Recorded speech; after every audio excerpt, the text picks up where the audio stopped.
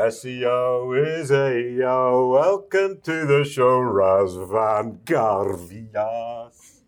Gavrilas.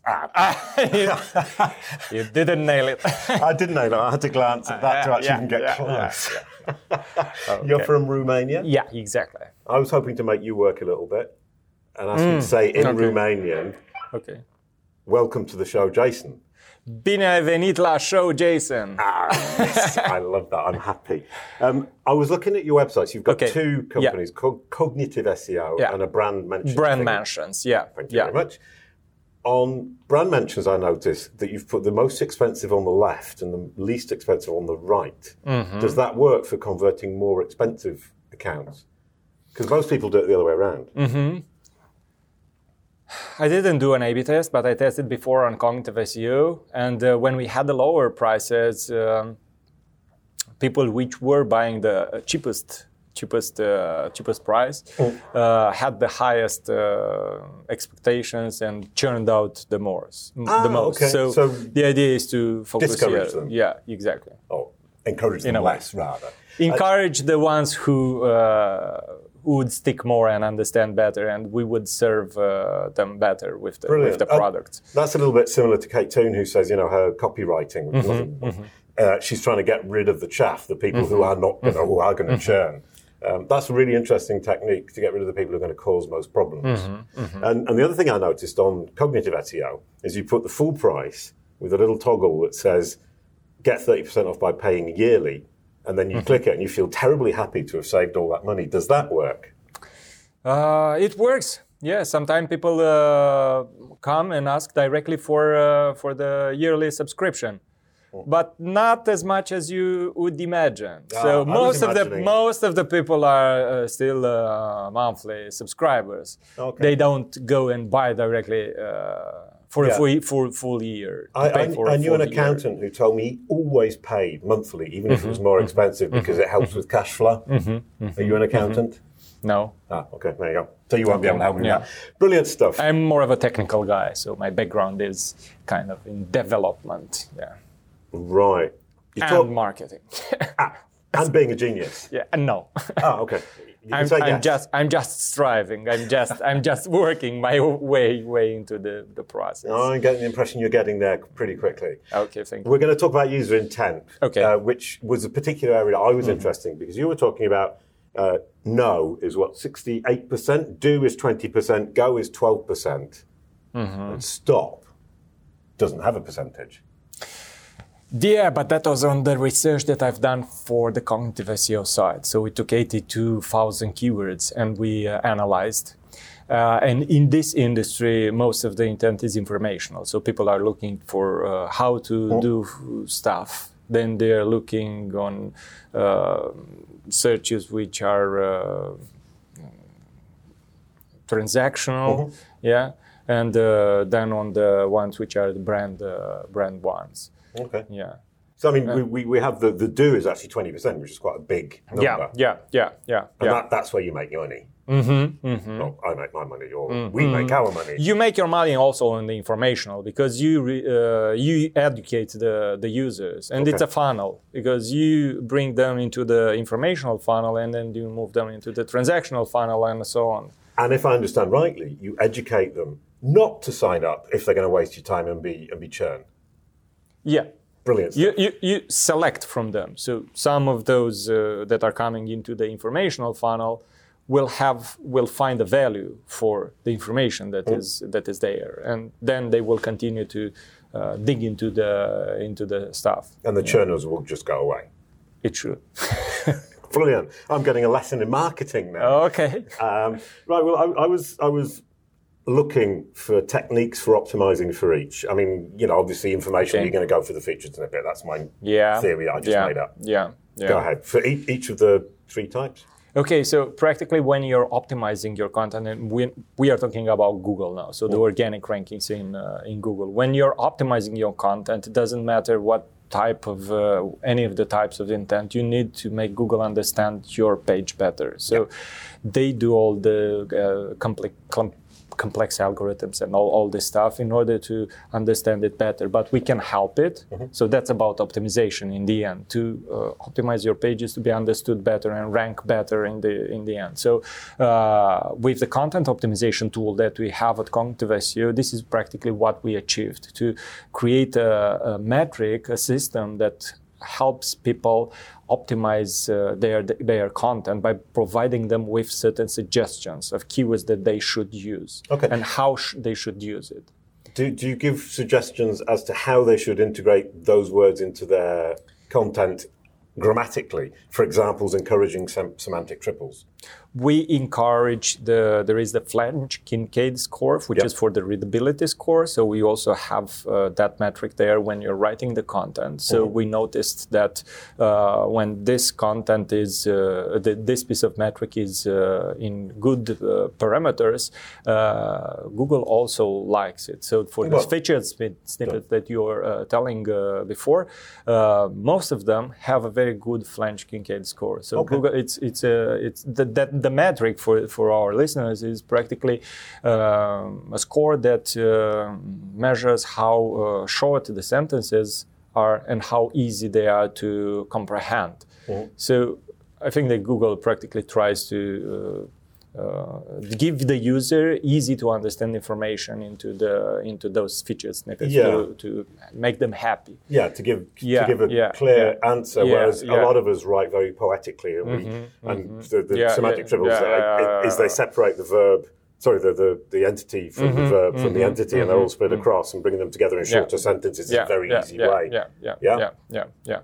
But this is only part of the stuff. So you need to write, obviously, for the user to understand easily. But more than that, you need to be creative, obviously. So no tool replaces the human in the end. So the human is key. You create for the search intent. So you create for the other person, for the other human who is searching.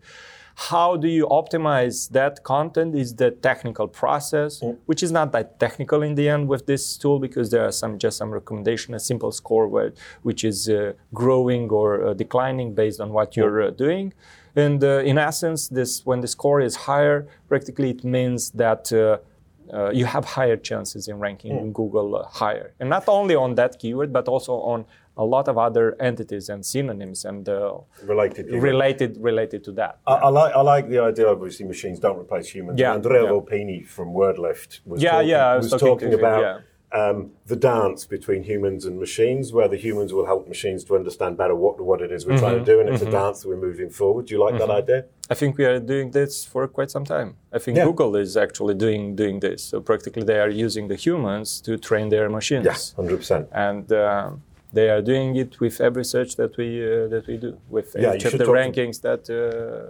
Talk to Bill Slawski about that. I had a podcast with him, actually. Oh, brilliant. Was that wonderful? It was. It's one of the most viewed ones from our blog, if I recall correctly. Well, he's an incredibly smart guy, incredibly respected, and doesn't talk nonsense. Yeah, he looks exactly into those patents and all this stuff. So brilliant guy. Okay. Now, I was wondering, about segmentation in terms of moving forward with working, saying, here's a chunk of work, here's a chunk of work, here's a chunk of work. Segmenting according to know, do, go. Is that a good way to segment your content in order to work on it? It's a good way to segment it, because you can focus your efforts on the funnel. So how much you want to educate, how much you want to sell and focus on selling. Normally, it's easier to get rankings on informational content. A bit harder to get on transactional, but it's the same story. You still need to optimize there for the content. Get more links to power that rankings. And for the brand queries that come to your site, it's also important to rank among the top. Maybe there are situations when people are not searching exactly for your brand, they're searching for some particular product on your brand, and that match is not the first, and you're losing visitors there if you've just given me a really good idea that I'm going to keep to myself. Okay. No, I'll share it with you, but I've got to work on it yet, because it's probably going to be really stupid if I say it now. But is that the same as the sales funnel? organizing your content strategy according to intent the same thing as organizing it according to the sales funnel? You can do that, but I wouldn't focus purely on this. No, sorry. What I mean is the sales funnel is this Yeah. information, then go and then do. Would that be exactly the same, or the sales funnel is more complicated? It's a different beast, I think. The sales Different funnel. beast. Thank you. Yeah, it's a different process there on the sales funnel. Okay. The differences? The difference is between the informations. So people, when they are coming to do an action, maybe they start a trial, maybe they buy a product, but maybe the sales funnel means that they buy a trial, then they need to continue. You need to help them continue. Maybe they need to upgrade. So that it's a different story there from my perspective. Sorry, what I just heard there is you've got multiple do's. Yeah. By the person who has signed up for the trial and so on and so forth. It depends on the persona, what type of use. For example, for us, if a small business comes, it's one kind of a discussion. If an agency comes, it's different. If a brand comes with SEO professionals, it's again a different discussion, a different perspective. The onboarding should be a bit different also, so you can provide to that persona the best value of the product. So there are challenges, Yeah, okay. And moving over to brand mentions, that was part of what you just made me think of, because I love brand SERPs. Okay. You do brand mention collection. Do you do brand and product mention collection? So practically you track their keywords, and when you track keywords, those keywords can be a brand, can be a topic, can be a product. So you can track anything and get notifications and record the entire history for that particular keyword. So you'll see the evolution of dimensions for your brand, your competitors, for a topic that you're interested in, for a product, and all this stuff. And do you bring it into any kind of metric that people can compare over time, other than just kind of your ranking for? Yes, there is a performance metric which tells you how performant that piece of mention, that particular mention is. So we're taking calculation the number of shares and the importance, the performance of the domain, the page where this mention has appeared.